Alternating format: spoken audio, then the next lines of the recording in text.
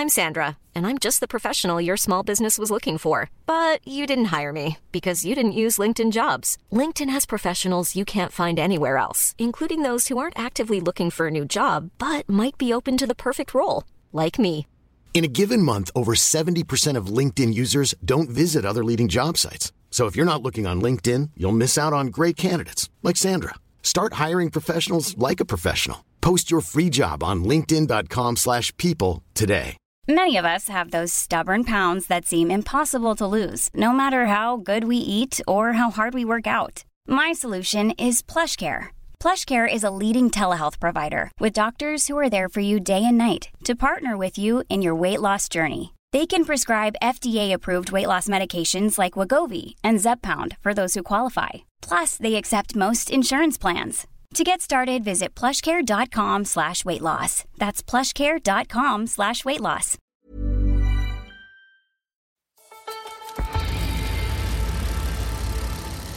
Hello and welcome to the Rouleur podcast. I'm Ian Parkinson, and on this edition we're going to be asking whether professional cycling needs a bit of a kick up the arse. Is it too dull? Is it in need of some new formats and a bit of a shake-up? We've seen a few attempts at livening up the format of racing, both on the road and on the track over the past couple of years, and there are signs that some of them are starting to stick.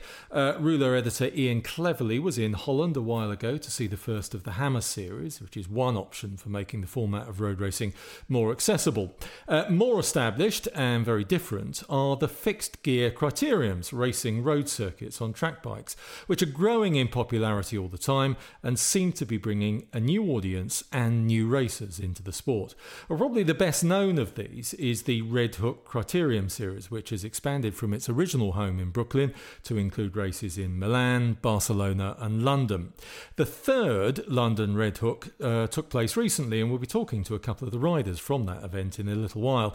First though, here's a flavour of the event and the crowds. 10, 9, 8, 7, 6, 5, 4, 3, 2, 1, go! I'm a keen road cyclist myself. I've been to track events, I've been to road events. It's just got a different vibe to most other bike events that I've been to. So come down, have a few beers. It's good fun, very good fun. I just love the atmosphere, the speed. You know, you just can't get over how fast someone can go on two wheels, really. It's just fun. It's kind of intense. The speed's amazing. When I came here and I was marshalling, I was just kind of blown away by how fast the guys go and the girls as well. You know, proper kind of pedal to the metal stuff. Yeah, I went to Nocturne, do Velodrome, been to 6 days, which is wicked. It's just they're all kind of doing their own thing. I think cycling is kind of getting more approachable in that way, which is lovely. It's a great chance for everyone to have fun in London, get cyclists from all over the world to come to London and ride their crit bikes around a course in Greenwich.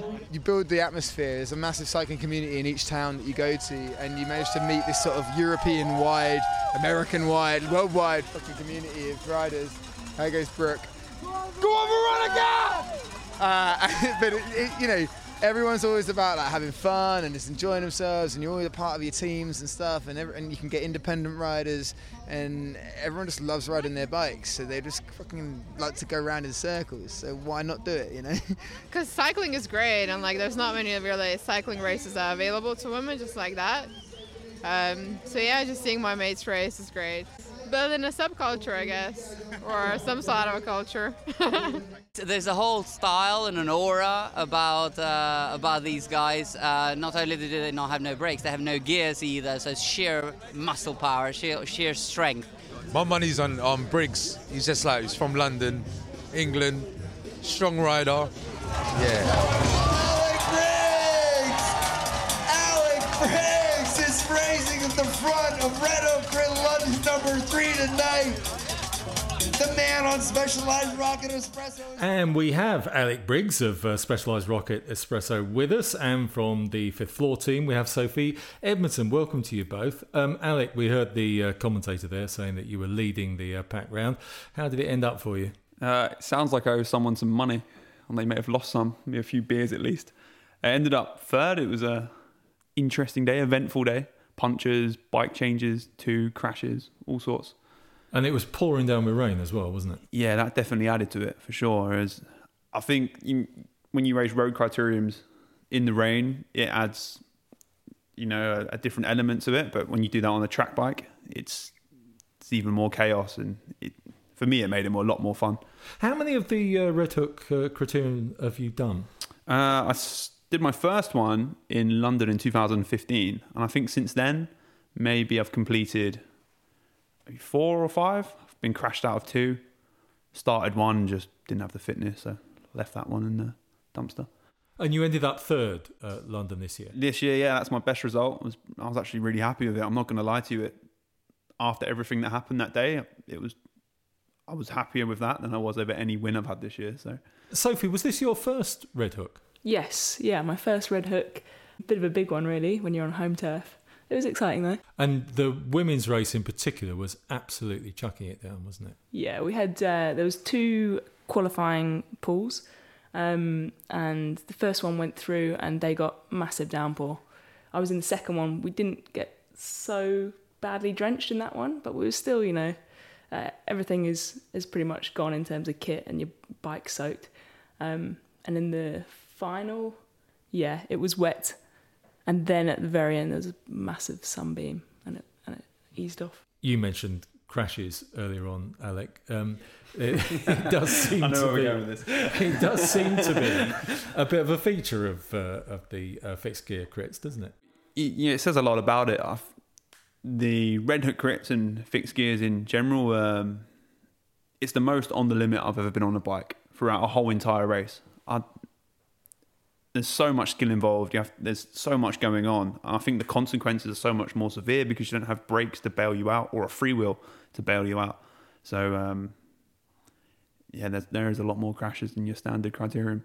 You got to bear in mind that because neither of us could make this race, which we would very much like to have done if we hadn't been away at other things, our only experience of Red Hook crits is seeing these massive crashes on YouTube. I think that's most people's experience. Which is kind of scary, Yeah, I've been in 2 of them, and they hurt. I've never crashed in a road criterium, but I've crashed twice in a fixed criterium, both in Barcelona on the same course in the same place. But I think it was just coincidence, and it was just a racing incident. And it's just they're so competitive. They're fast. They are intense. The battle for position to stay in that top 10 is like you race a road criterium and you can kind of rely on gears to clunk down the block and get up on the straight. But on a track bike, 1 gear, no brakes, it's harder to do that. So the fight to stay up top is so much more intense than a standard road criterium. You're not really selling it to me. What's the appeal? Well, along with that comes just a lot to watch. There's a lot of yelping from the bunch. People are on the limit. People are just attacking each other at every moment they can get. Anything can happen.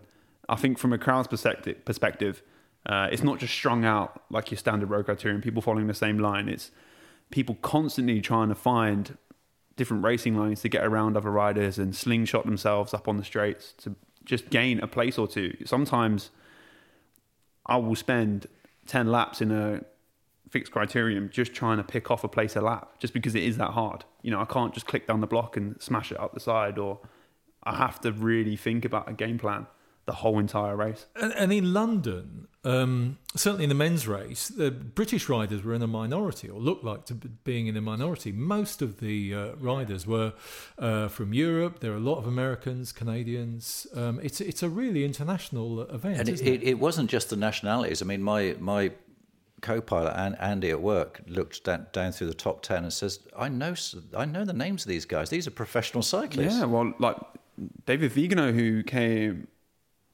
one place ahead of me, he was on Quick Step a couple of years ago, Team Sky. He's running Grand Tours. Ivan Ravioli, who's raced Milan San Remo with Pantani, and not Milan San Remo, but he's ridden with Pantani, same team. Grand Tours as well. Pippo 14, currently a professional rider who won the race.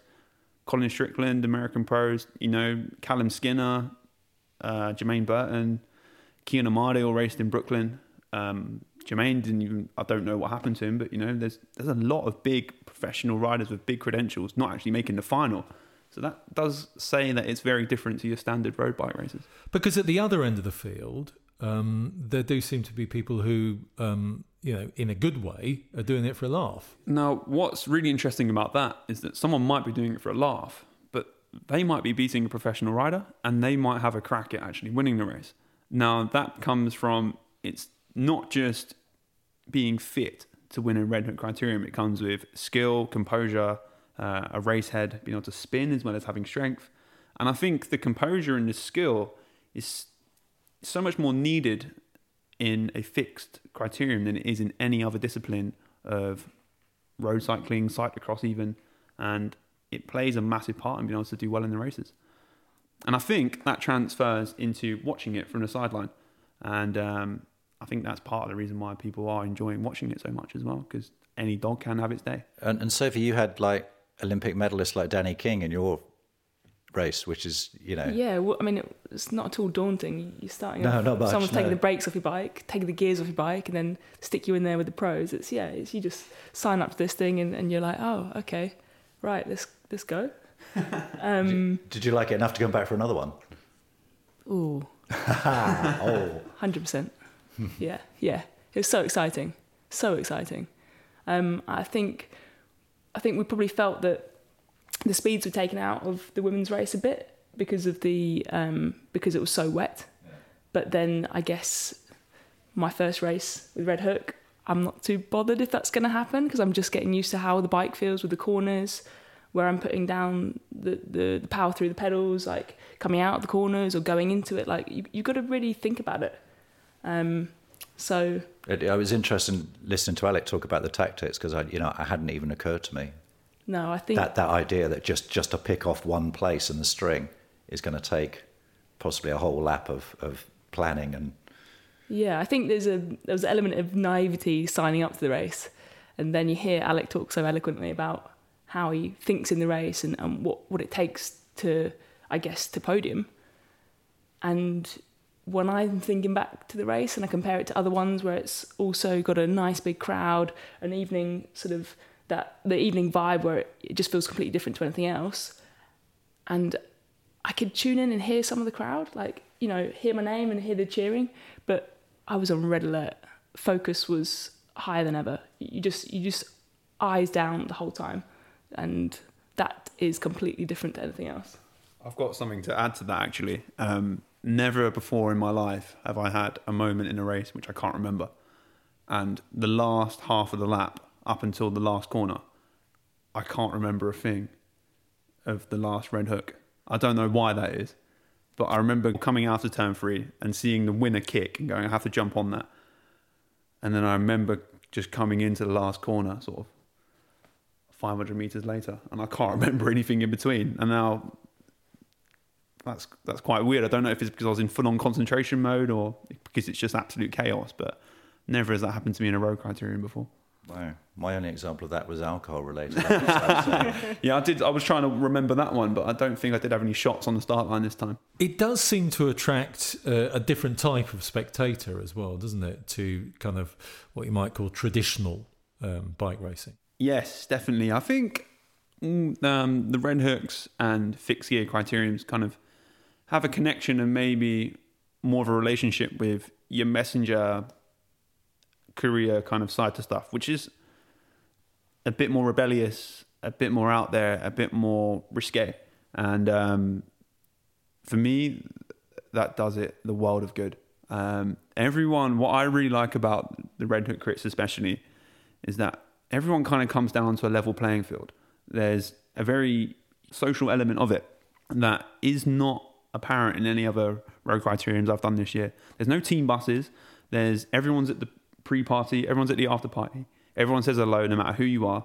People welcome anyone. It doesn't matter how good you are, how bad you are, how new you are, how experienced you are. And people are just excited to race with a different breed of cyclist. Like, there's cyclocross riders, mountain bikers, just messengers, professional riders, all in there to do the same thing. And it has the Red Hook crit and a fixed gear criterium has this amazing thing where it just brings everyone down to the same level. And I don't experience that in any other discipline. There's so much snobbery in road races and what I've done, and it's just really refreshing. I'm just thinking from my own experience, of racing. The nearest vibe would be mountain biking or cross, where there isn't that kind of nobody looks down their nose. It's like just everyone's welcome, get stuck in and have a laugh about it afterwards, and which is always a nice vibe. That's where I always feel most comfortable at home. Yeah, I'd agree with you, but that being said, I've grown up on mountain biking and cyclocross, and not once have I been to a pre-party or an after-party other than Brighton Big Dog, which is seen purely as a piece of fun. And I think cycling needs that. I think it needs everyone to let their hair down a little bit and just kind of not take themselves so seriously. I do realise that people are making money out of cycling in some disciplines, and anyone racing Red Hook Criterium or any of the other fixed races probably is not. I know I'm not. And but some people are, aren't they? Because there are professional teams in Italy who ride fixed gear crits all the time. Yeah, there is definitely a few people. I think people speculate that people like me are on some money. I can honestly tell you I'm not. There's always rumours flying around that so-and-so is on this amount of money a year from so-and-so team. But to be honest, it means nothing to anyone. And all those rumours seem to be dying down. And every year I think, Red Hook's going to get too big for itself, that it's going to become like any other discipline. But year on year, it actually gets better and the vibe gets better. And I haven't quite worked out why that is, but I do believe it's something to do with David Trimble, the organiser and creator, having a really good sort of race head on him and being present at all these parties and listening to what riders have to say, what riders want, what people want, and just creating something that is actually fun to watch. And that's his goal. His goal is, I want to create an event that's exciting to watch, not just a race. Do you think it'd be interesting to look at the makeup of the audience? So people who turn up on that Saturday night, they've gone pretty far out their way from central London to Greenwich Peninsula for the Red Hook that's just been. I know people who turned up who race bikes. I know people who turned up who ride, who cycle, and I also know people who don't have really any interest in bikes, but they went for the event and the spectacle of it. And I don't know whether... I remember waking up last year after Brooklyn and looked on social media, and there's just this massive crash has gone viral. And I can see fifth floor colours. At the bottom of this pile, there's Alex Blomley getting chainring rammed into his back. There's people just going, when that moped stalled. And it went nuts, didn't it? It was everywhere. And I think it raised the profile of the event I guess it's a positive way for it. But part of me thinks that some people just turn up to have a look and watch the spectacle, and it can almost feel a bit like a zoo, There's these people there, there's something's going to happen. Damn, this is wet this time. Okay, brilliant. No brakes, wet. Something mental's going to happen. And so it's a little bit dark like that. But then being part of it, there's an energy there that's also apparent, and being involved in that's pretty exciting. It sounded like a very young crowd, if from those clips we heard earlier. Is that representative of the crowd that's there? Yeah, I'd agree with that. The makeup of the crowd is often the racers' friends and partners and so on, and just people who are coming along who might not want to race the event but do ride and have friends that ride. Because every event has its own vibe as well. Brooklyn and London, Barcelona, there's different elements to just the surroundings which actually lend to the vibe of the race. For example, Milan is just next level. You're on the start line and people are smashing those boards so loud you can't hear yourself think. They just go mental for it. There's people standing on buildings. It's from a photographer's point of view and so on, it is absolutely magical. In all honesty, I'd say London is probably the dullest one, and it's still entertaining. I hate to use the H word, but there is an element of hipster about it, isn't there? And that's one of the things that, certainly from the outside, that's one of the things that people find a bit off-putting. 100%. So 2 years ago, when I first did the Red Hook Criterium, I didn't really know what it was. I luckily got introduced to it by a friend I rode with quite a lot. And everyone that I mentioned to that I was doing this, people that I ride with, people at Herne Hill, people, I race road racings with, they all laughed a bit, kind of looked down their nose and thought, what the hell are you doing, you hipster, blah, blah, blah. And I think in the year after, they were still kind of clinging on to that, you're just going to crash, get yourself hurt. But now people look at it and they go, that's actually pretty cool. And they see riders like Vigano and, Ravioli with such credentials racing it and not even winning. I think that makes them go, wow, this is actually its own discipline and it has its own respect. It's quite cool. What do you think professional cycling can learn from Red Hook Crip? Women's cycling in particular, Sophie, I think, because one of the crowd there said that one of the things about the Red Hook Crips is that there's actually a limited amount of other racing for women regularly and internationally. So it's a tough question. I think we're a bit spoiled in London actually. From a crit scene in summer, you can race pretty much every night, and that's men and women. So I think if you park that, then yeah, what you're saying is right. We're a bit of an anomaly here in the capital. It's just important that whenever there is a men's event, there's a women's one matched, and it's not the second-rate one. Okay, the main event or main race in terms of the schedule at Red Hook is the evening one. That's absolutely fine. There's still a women's race that's on par with it. In terms of professional racing, what they can learn from it, I guess, maybe just the publicity, getting the communication out there. Red Hook are awesome at doing that. And actually, so that's across the whole event, making it more accessible. If they can get the crowds turning up and get them excited like they are with Red Hook, where you don't have all the proper like roadie cyclists or people who are really into it, then that's where you want to move it. You're listening to the Rouleur podcast. Well, maybe this is a good time to move on to The Hammer, where I went. The Hammer. You were in Limburg. Limburg, yeah. The Dutch Alps, as they are known. Earlier this year, there was a hill to see the first of the Hammer series. And do we know are there going to be any more?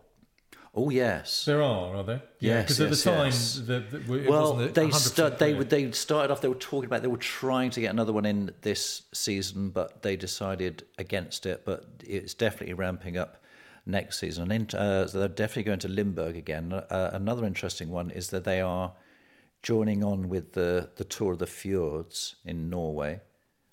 So there'll be the 3-day Tour of the Fjords, and then I think maybe a day in between, and then there'll be your 3-day Hammer series. But what got me thinking about that was when you're talking about new audiences and new crowds, the crowd at the Hammer series I thought was really poor, really poorly attended. It was empty, and I mean you can see that in Marshall's photographs in the issue. And it is that matter of an older generation of cycling fans who just I'm a bit bored with this, So even though it was something new, in some respects it wasn't.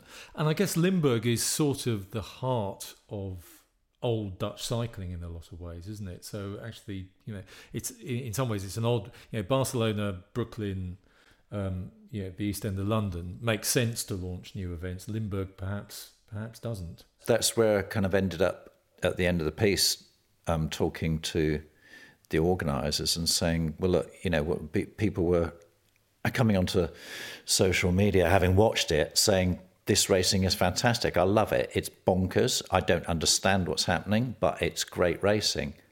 Wouldn't it be lovely to have it in Barcelona? That was one that got cited. Yes, of course it would. That's a big ask, and that's I think ultimately they would love to have it in one of these iconic locations. Remind us how it worked, because it has to be said, I got a bit confused by it. Yeah. I mean, so did I. I mean, nobody knew how it worked. That's the hilarious thing. So you've got an opening stage, which is essentially, well, it's a points race with points at the top of the hill every race. But then it's on a team format, and then the next day you've got a team time. Oh no, sorry, that was the final day, wasn't it? See, even I don't know how it worked. And you were there? Yeah, I was there. The second day was essentially a road race type thing, but with sprints every lap. They called it the sprint, and then the third day was the most bonkers, fantastic thing ever, whether by design or default. It was a team time trial where the leading team starts off first, and then every other team starts according to their time gaps accrued over a mind-bogglingly fantastical point system, which literally nobody, including the people who are actually running it, seem to understand. But that's fine.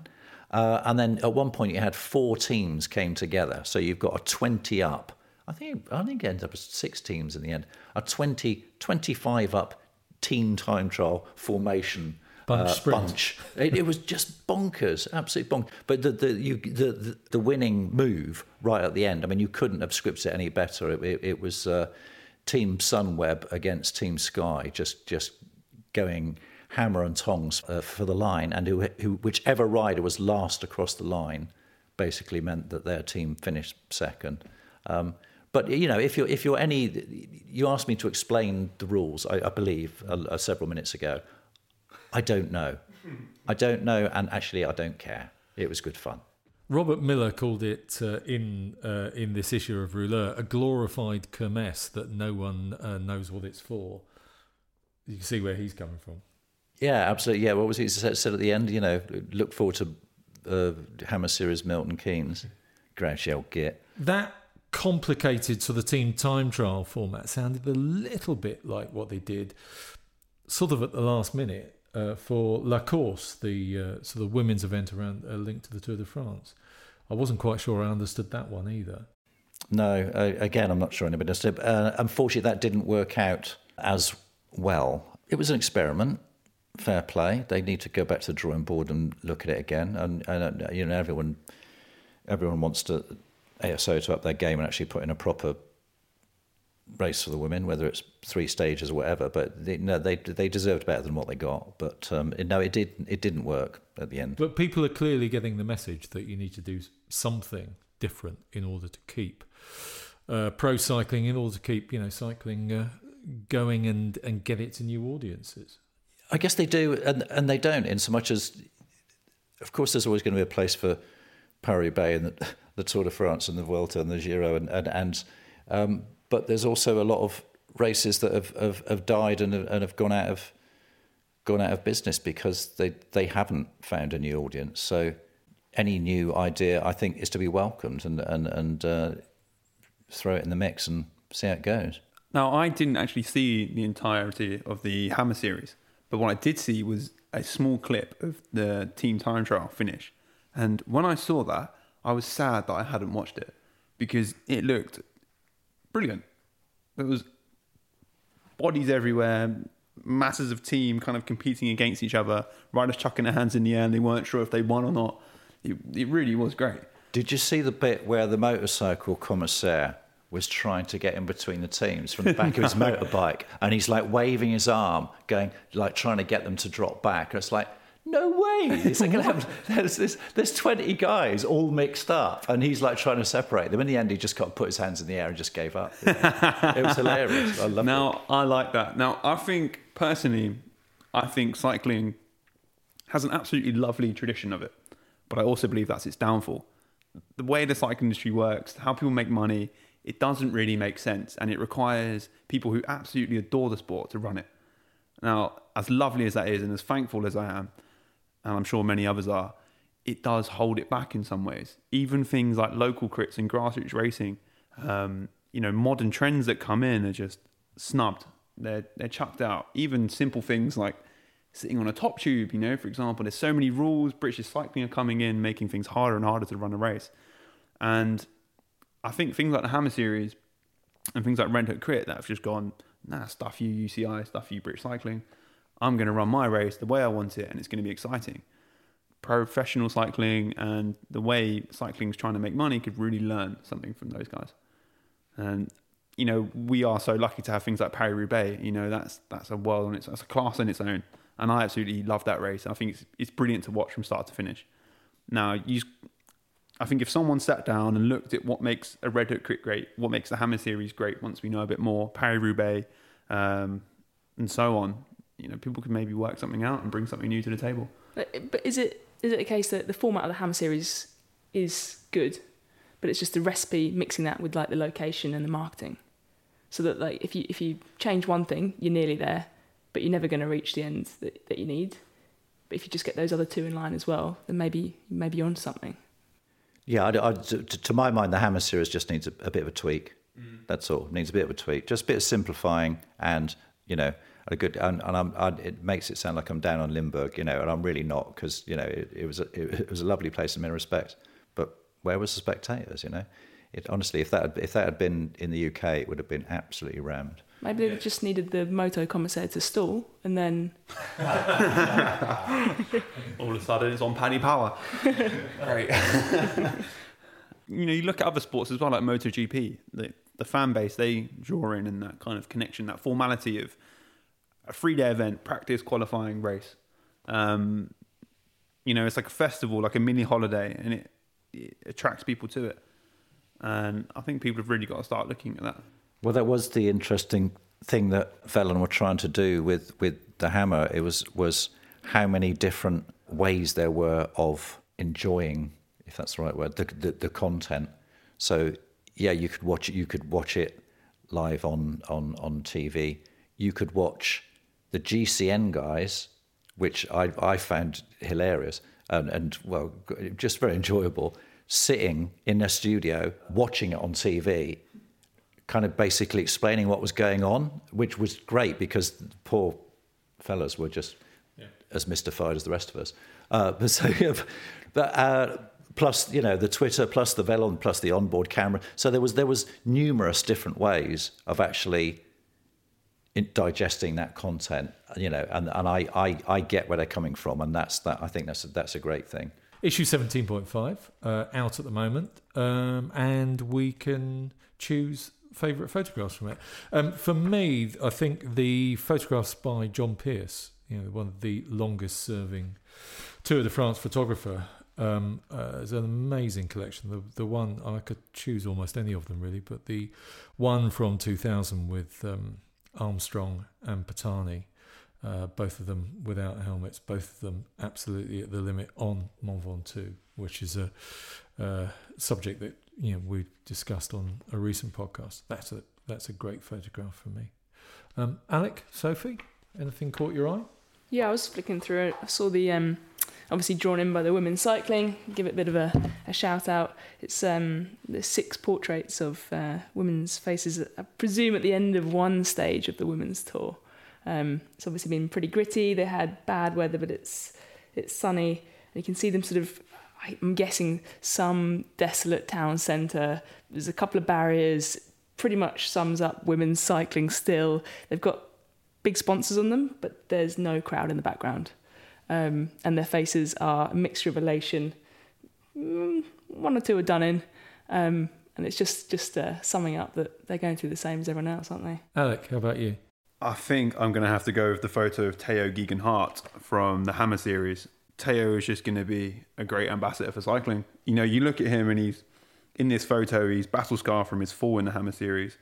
It's just little touches like the old traditional bars that he's chosen. And I think he's very clever in how he has a nod to the traditions. And, there's a quote from him here saying, it's fashionable to knock something, but if you don't give it a chance, what is there? We'd be stuck in the 1800s or whatever. And I think a quote like that, it shows he's got such a good head on him, which he clearly has done from his career choices from Axion and to Sky eventually. Maybe a bit of insider knowledge. I think he is planning on giving something back at some point, and I think he's just got a great head on him, and cycling is going to be very thankful to have him. He's also a London boy, of course, and it's quite unusual for a London boy to make it as a pro rider these days.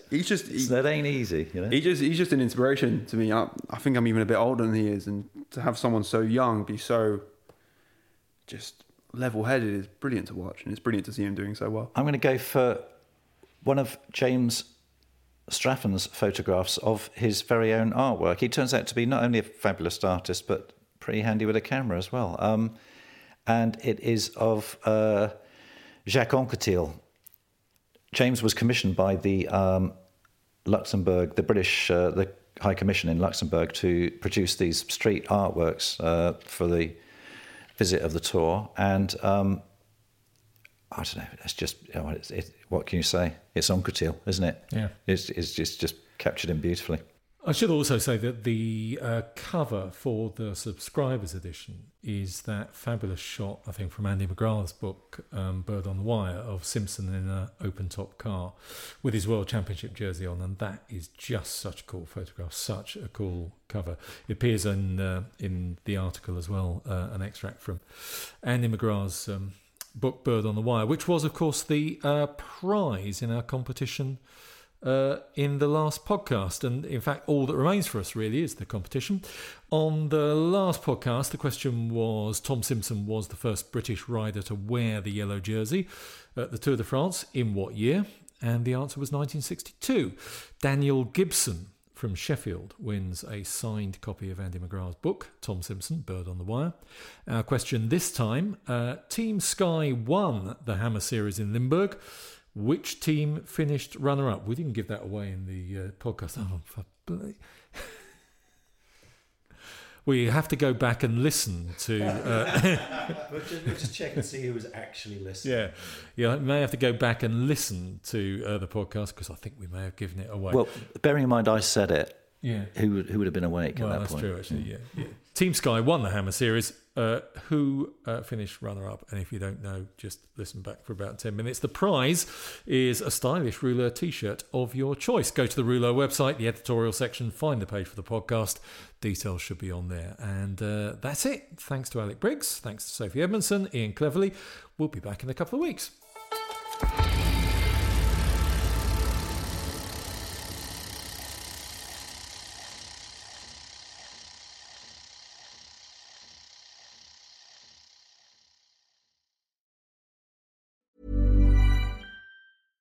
Imagine the softest sheets you've ever felt. Now imagine them getting even softer over time. That's what you'll feel with Boll & Branch's organic cotton sheets. In a recent customer survey, 96% replied that Boll & Branch sheets get softer with every wash. Start getting your best night's sleep in these sheets that get softer and softer for years to come. Try their sheets with a 30-night guarantee. Plus, get 15% off your first order at bollandbranch.com. Code BUTTERY. Exclusions apply. See site for details.